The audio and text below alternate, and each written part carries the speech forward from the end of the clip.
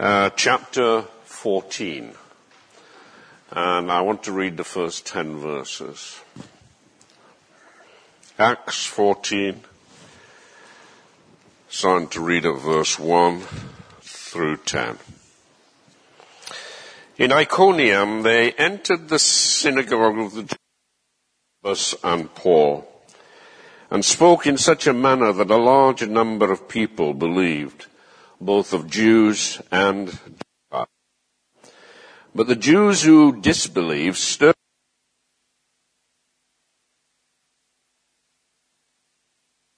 Therefore, Barnabas and Paul spent a long time there speaking boldly with upon the Lord, who was testifying to the word of his grace, granting that signs and wonders be done by their hands.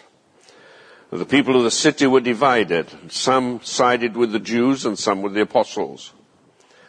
And when an attempt was made by both the Gentiles and the Jews with their rulers to stone them, they became aware of it and fled to the cities of Lystra and Derbe and the surrounding region.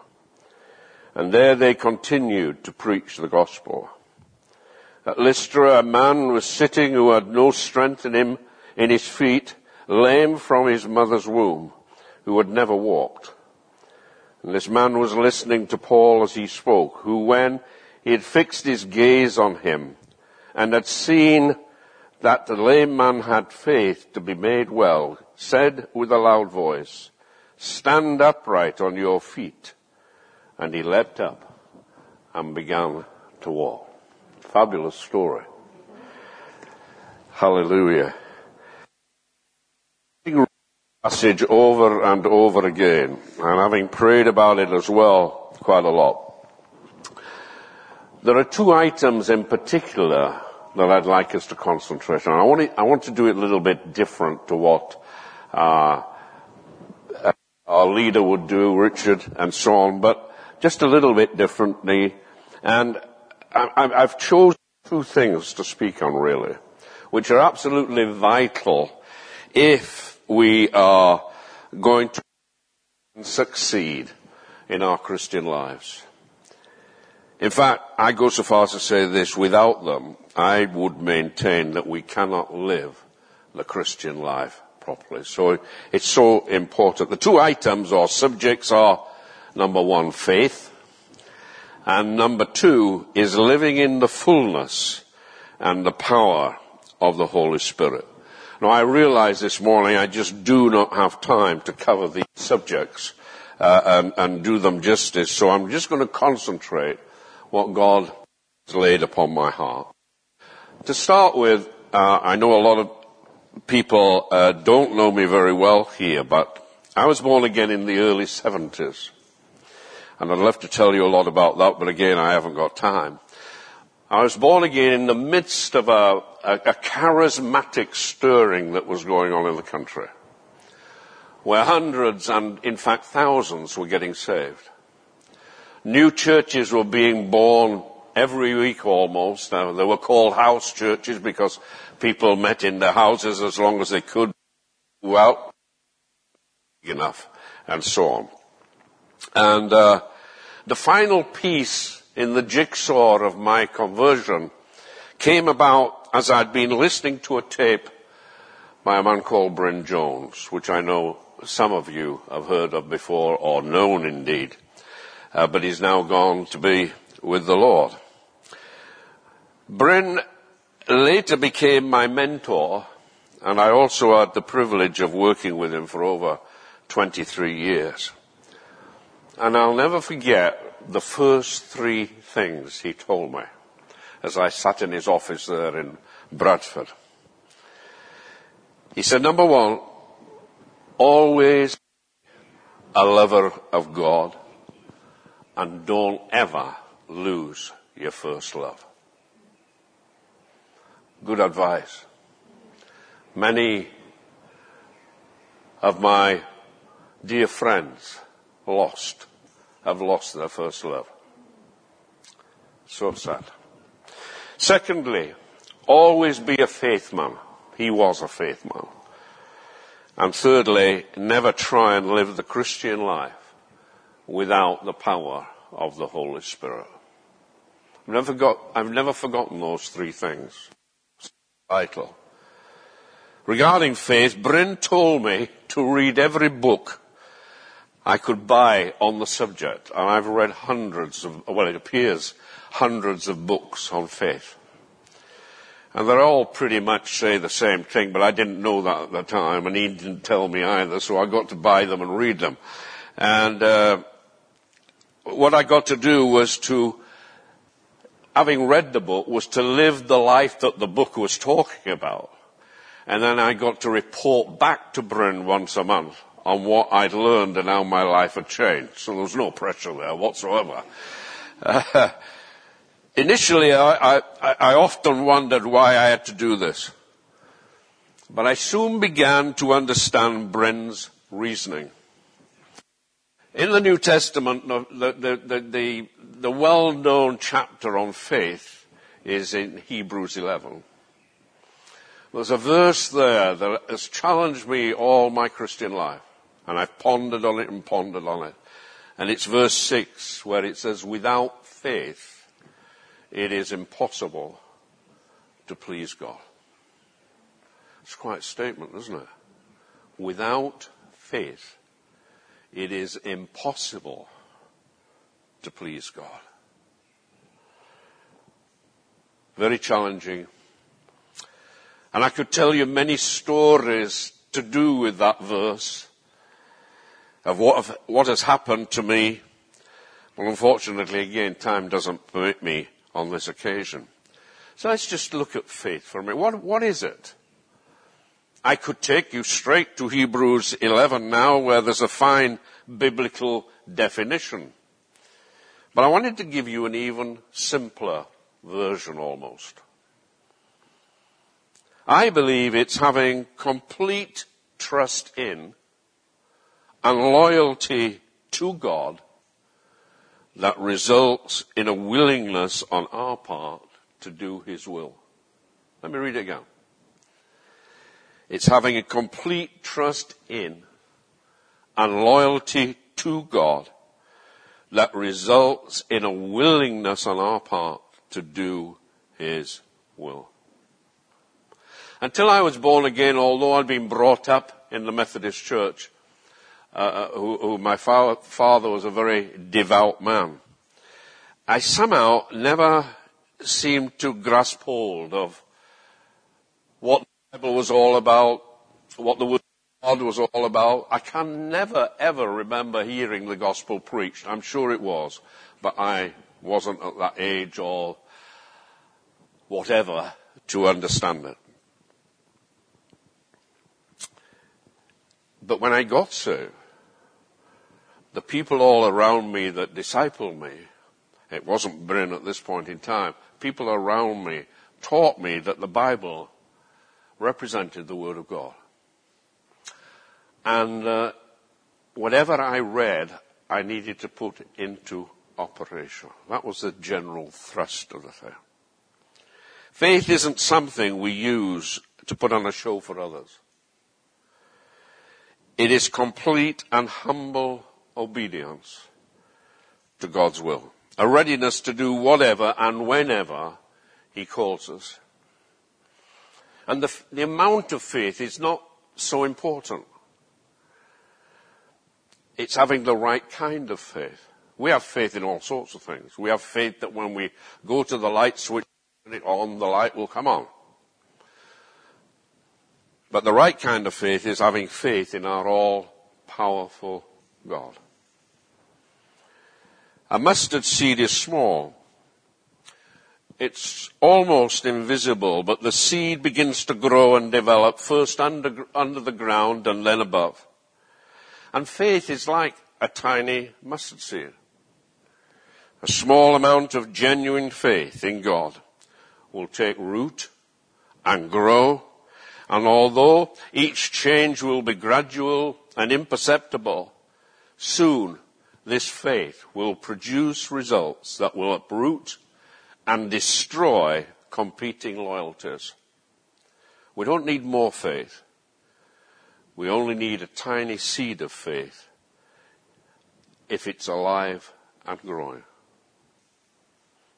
Faith has to permeate every part of our Christian lives, the way we think, the way we speak, the way we act. If we merely do something from a sense of obligation, or if it's the expected thing to do, then we perform a dead action. You can't switch faith on like you do the light switch. Judaism in the time of Christ was basically a religion that was filled with activity, but it was devoid of faith and love. It was faith and love operating through Jesus that so frequently brought him into conflict with the Pharisees and scribes of his time. I mention this primarily because there are many things which begin as an expression of life in the Christian faith,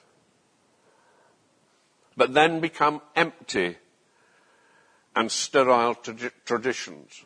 One, worship. Our expressions of worship, in some cases, have now become forms of lip service, empty of the spirit of worship. But worship is very similar to faith. Worship is a lifestyle. It's not singing songs and saying prayers. They may be part of worship, a small part, I'd like to say. But worship is a lifestyle. It's to do with the way you think. It's to do with the way you speak. It's to do with the way you act. So we have to look at ourselves if we're only giving lip service to things, we have to look at ourselves and ask, how did that happen?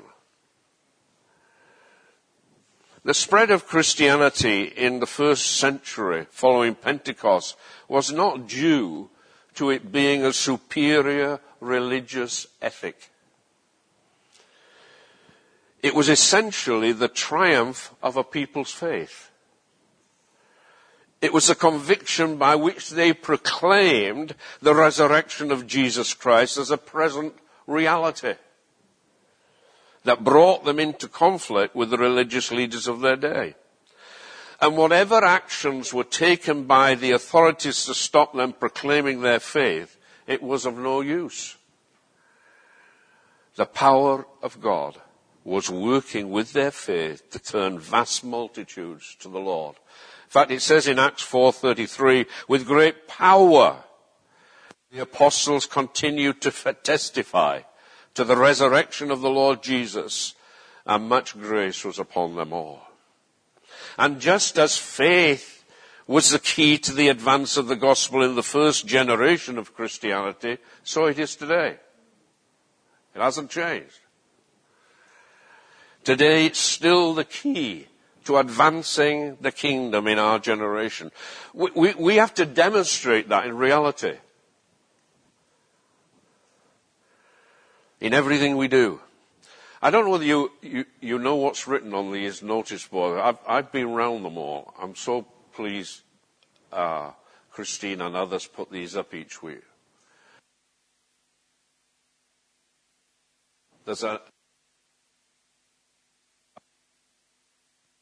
Let me read to you what we are saying. What we are saying on that notice board. We believe that God would demonstrate his grace and mercy through divine acts of supernatural intervention. We want to create an environment of faith so that the gospel is confirmed with signs following. Wow, that would be good, wouldn't it? Mumble, mumble, mumble. It would be good. Believe me, it would really, really be good with signs following. Faith is an attitude with which we receive the word of God into our hearts. Faith responds readily by actions in keeping with what God says. In speaking Israel's rejection of God's word that would have enabled them to enter the land of promise, the book of Hebrews warns us not to tears. We should be careful to adopt a different attitude. Faith is passive. In James 2 it says, in the same way, faith by itself, if it's not accompanied by actions, is dead. If I were to say to you, how many of you have faith here this morning? I think your hand up. But it's only faith when it's worked through as faith, rather than just talking about it. The action of faith is conditioned by three things. 1, what God has said. 2, our obedience to what God has said. And 3, continuing in faith to God on what he has said. Knowing what God has said, obeying what God has said by doing it, and continuing to act in faith will guarantee our reward accordingly. My favorite verse in the Bible, or I keep saying that, but it's one of them really, but I like to think it's my favorite verse, is in Galatians. I have been crucified with Christ. It is no longer I who live, but Christ who lives within me. And the life I now live, I live by faith in the Son of God who loves me and gave himself for me. That's all I have time for on faith this morning. Now I'm going to go to the second issue, and that was talking about the power of the Holy Spirit operating through us. We heard a few weeks ago the disciples were told to wait in Jerusalem and they would receive power when the Holy Spirit came on them. We're not to move without this power. From these comments we can make 3 observations. They didn't have the power already. Secondly, they were not to move without it. And thirdly, it was to be a unique and life-changing experience. How many of you truly know that the Holy Spirit is the power in our new born-again life? It's not you, and it's not me. It's the Holy Spirit offering. In our reading, Barnabas and Paul, who were being obedient to God's word in being witnesses and filled with the Spirit, were taking the word to every place that God laid upon their heart, with signs and wonders following it, so it says. I love that bit. You may never... Can you hear me? Oh, good. I keep talking this. I'm sorry, I'm not doing this for... What am I doing here? How did Jesus go on when he didn't have one? Thank you. It's very kind of you.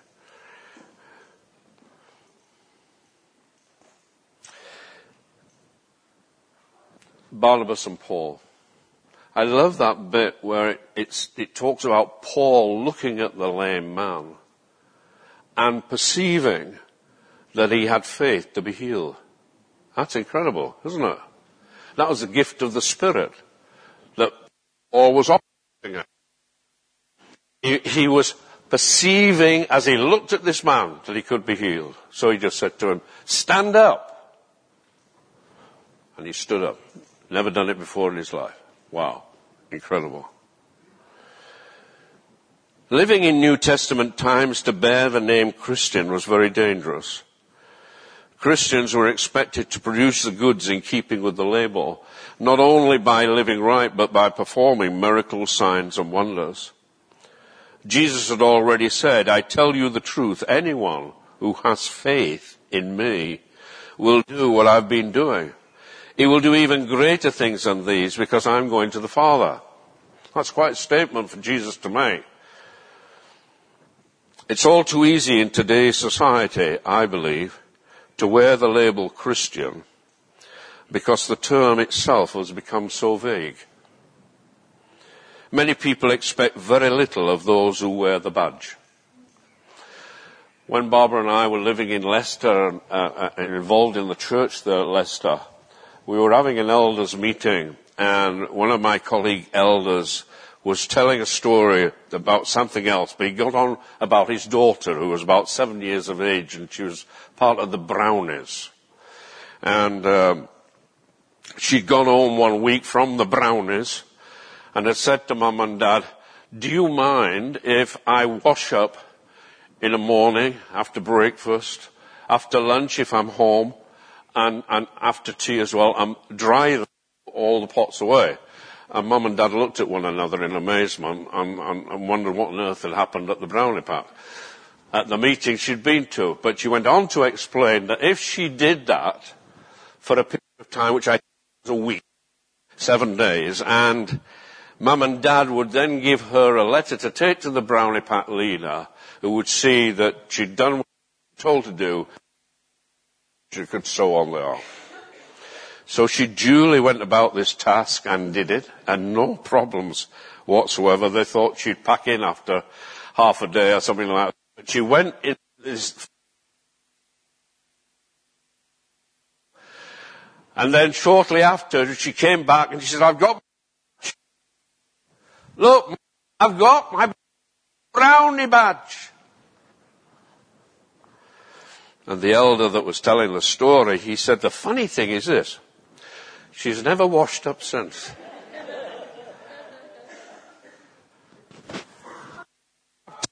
Spirit badge. I could just hear Paul, the Apostle Paul, saying, so what? If you live by the Spirit, walk by the Spirit. That's what he said. It's all right to say we've got the badge, but we've got to walk by the badge. I've met many Christians who are afraid of sharing their faith because if they did, their lives would come under greater scrutiny. But not to share your faith is to deny the anointing that God has already given to enable you to live right. Listen to what Ephesians 3 in the Amplified Bible says. To him who by the action of his power that is at work within us is able to carry out his purpose and do super abundantly far above all that we dare ask or think, infinitely beyond our highest prayers, desires, thoughts, or dreams. When we are baptized in the Spirit, we're anointed to do, we're anointed to be everything the Word tells us we are. It says in 2 Peter 1:3, his divine power has given us everything we need to live a godly life. Not some things, not a few things, but everything. We're called to reign in life. Don't miss out. It's amazing to me how many people misquote Bible verses and conveniently leave out the most crucial parts that speak of our personal responsibility. For example, Romans 12:2 says, be transformed by the renewing of your mind. Sounds tremendous. It is tremendous. But it's no use unless you quote the first part of what Romans 12:2 is saying. And it says this, do not conform any longer to the pattern of this world. In other words, that's the most important, vital part of that verse. Because it gives the key to being transformed. If you're going to be transformed through a renewal of your mind, it will only come through a refusal to conform any longer to those wrong thought patterns. And the decision to conform or not rests with you. 3 keys to releasing the anointing. Number 1, availability. Someone once said God doesn't need ability, he's got plenty of that. But what he does need is availability. There's no such thing as a work shortage in the kingdom of God, but there is a worker shortage.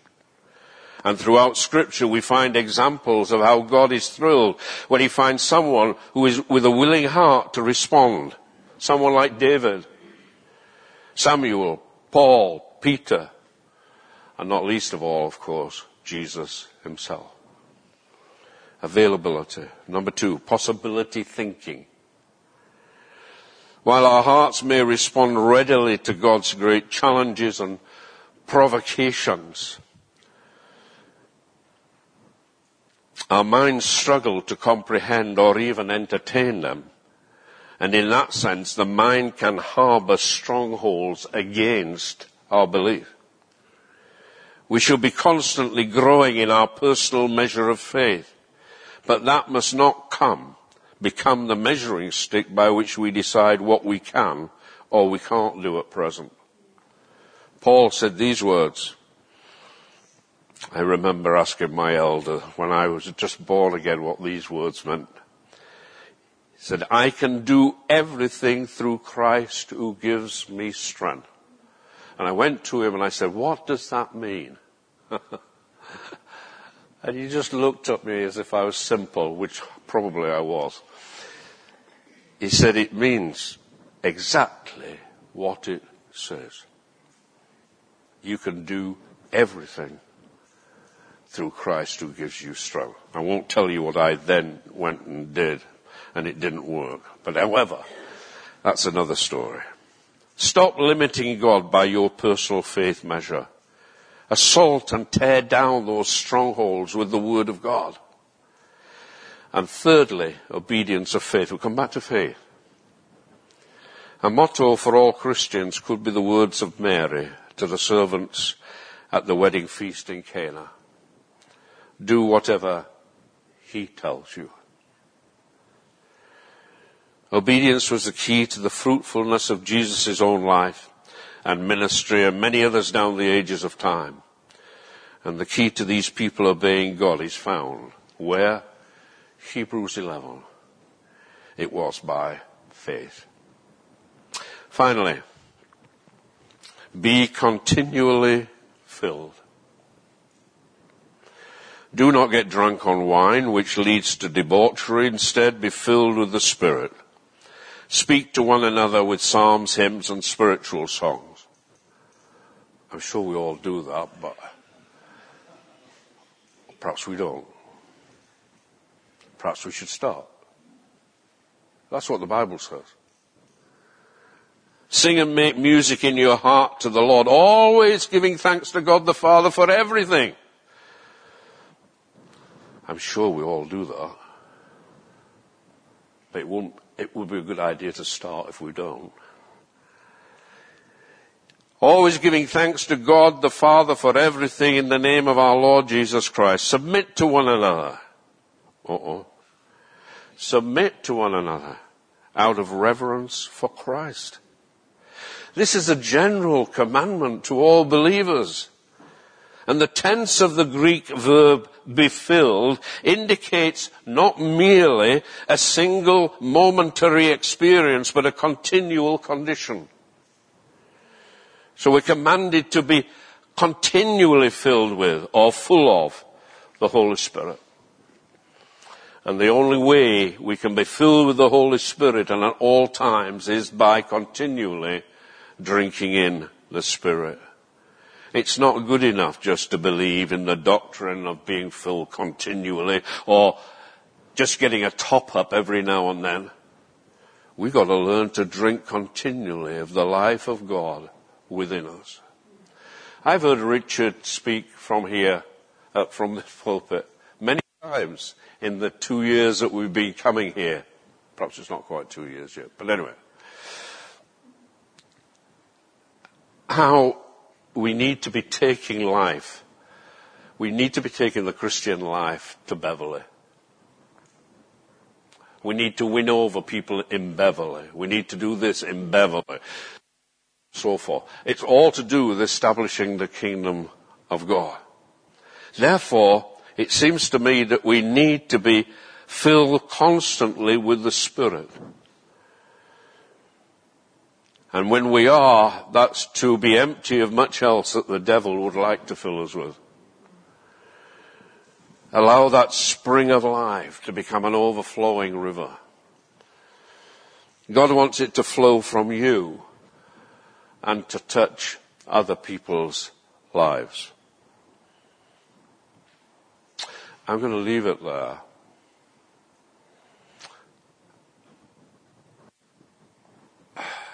I want to do something, not for the sake of doing it.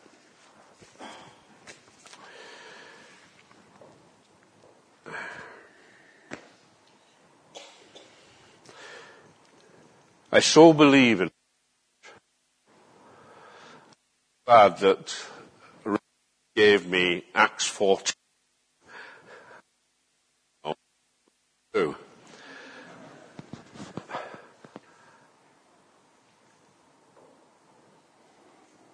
Natalie, will you come out and just play that thing that you do? Oh, guitar, that's it.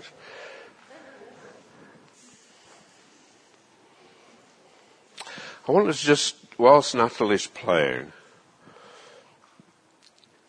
I'd like us just to be quiet and to meditate just briefly on one or two things that I've said this morning. I know you won't remember everything. I know that. But I believe this is so important. I believe we give lip service to a lot of things.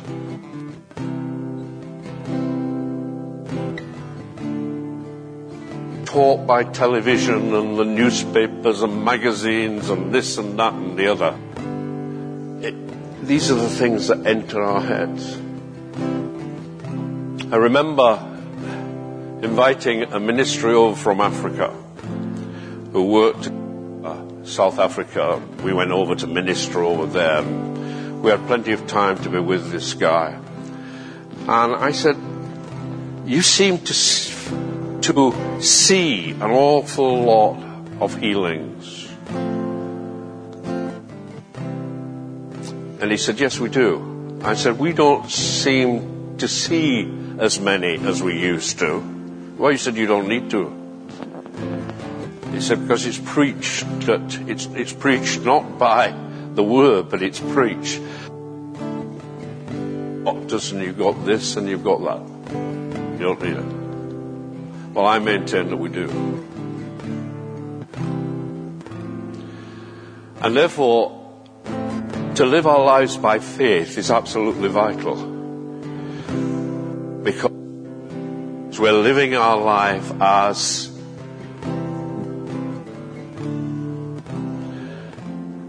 and another thing I did say this morning was that you can't live that life unless you're full of the power of the Holy Spirit.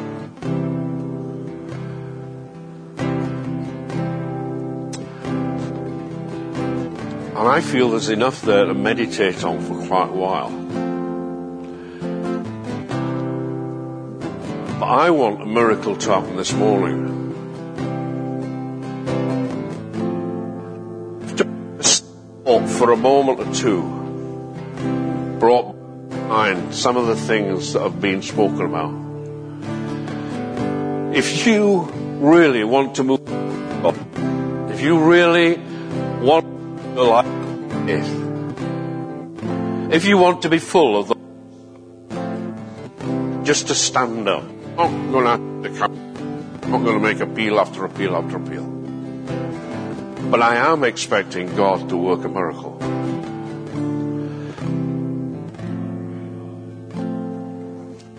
I know God's answered my prayer.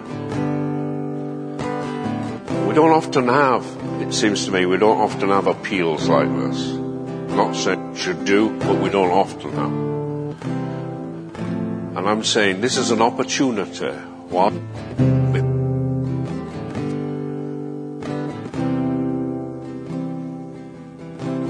I'm asking you to stand. I've got nothing to do. I want to be used by God. But that's what we're here for. That's what we got born again for. And that's why we should be filled. And that's why we should live by faith. So as Natalie is just playing a song for us to sing in a moment or two, but before we do that, let's just be quiet again. I'm going to shut up now, and if you want to respond to that, I want you just to stand to your feet, and then what I'm going to do, I'm going to pray. So, hallelujah. Thank you, Lord.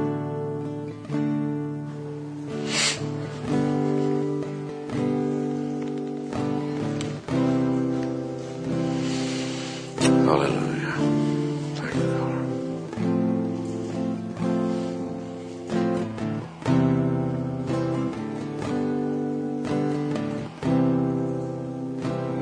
Thank you, God. Thank you, God. Oh, Sababakaria Shutukulava. Thank you, God.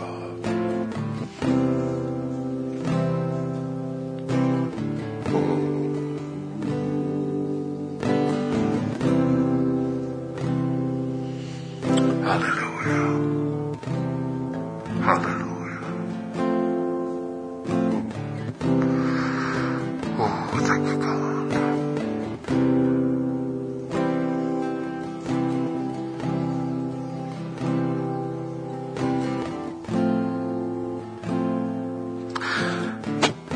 Father,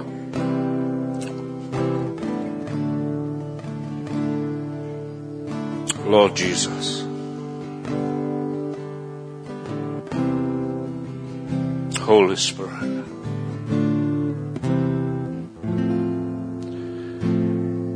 we come before you.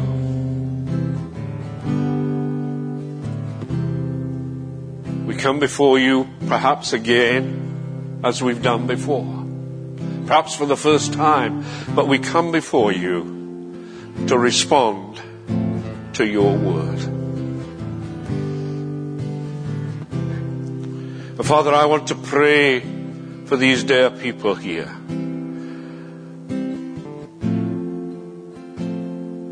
That, Lord, your word would be alive in them. I pray as they read the word, that it would come alive. I pray, Lord, that as they do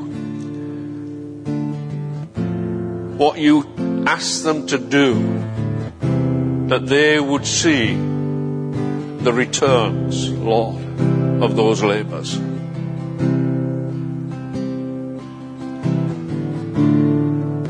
Lord, we love you. You know we love you. And we want just, Lord, to do everything we can to put that worship into practice. And right now, Lord, not only about your word, but also think about your Spirit, your Holy Spirit. Oh God, that you would touch again twice, or have never been touched. Lord, would touch them. And again, I pray that truly, Lord, the work that goes on in this place in your name would be alive. Not parts of it, but all of it, Lord. Where we truly would see the healings again. Where the blind can see and the deaf can hear. Cripples can walk. Lord, let it be, I pray. Touch them by your Spirit. Lord, let that power come from heaven upon them. Lord, I pray that as we are obedient to all that you command us to do, Lord, that your name would be blessed and that you would truly be glorified. I say thank you now in Jesus' name. Amen. Let's all stand now together.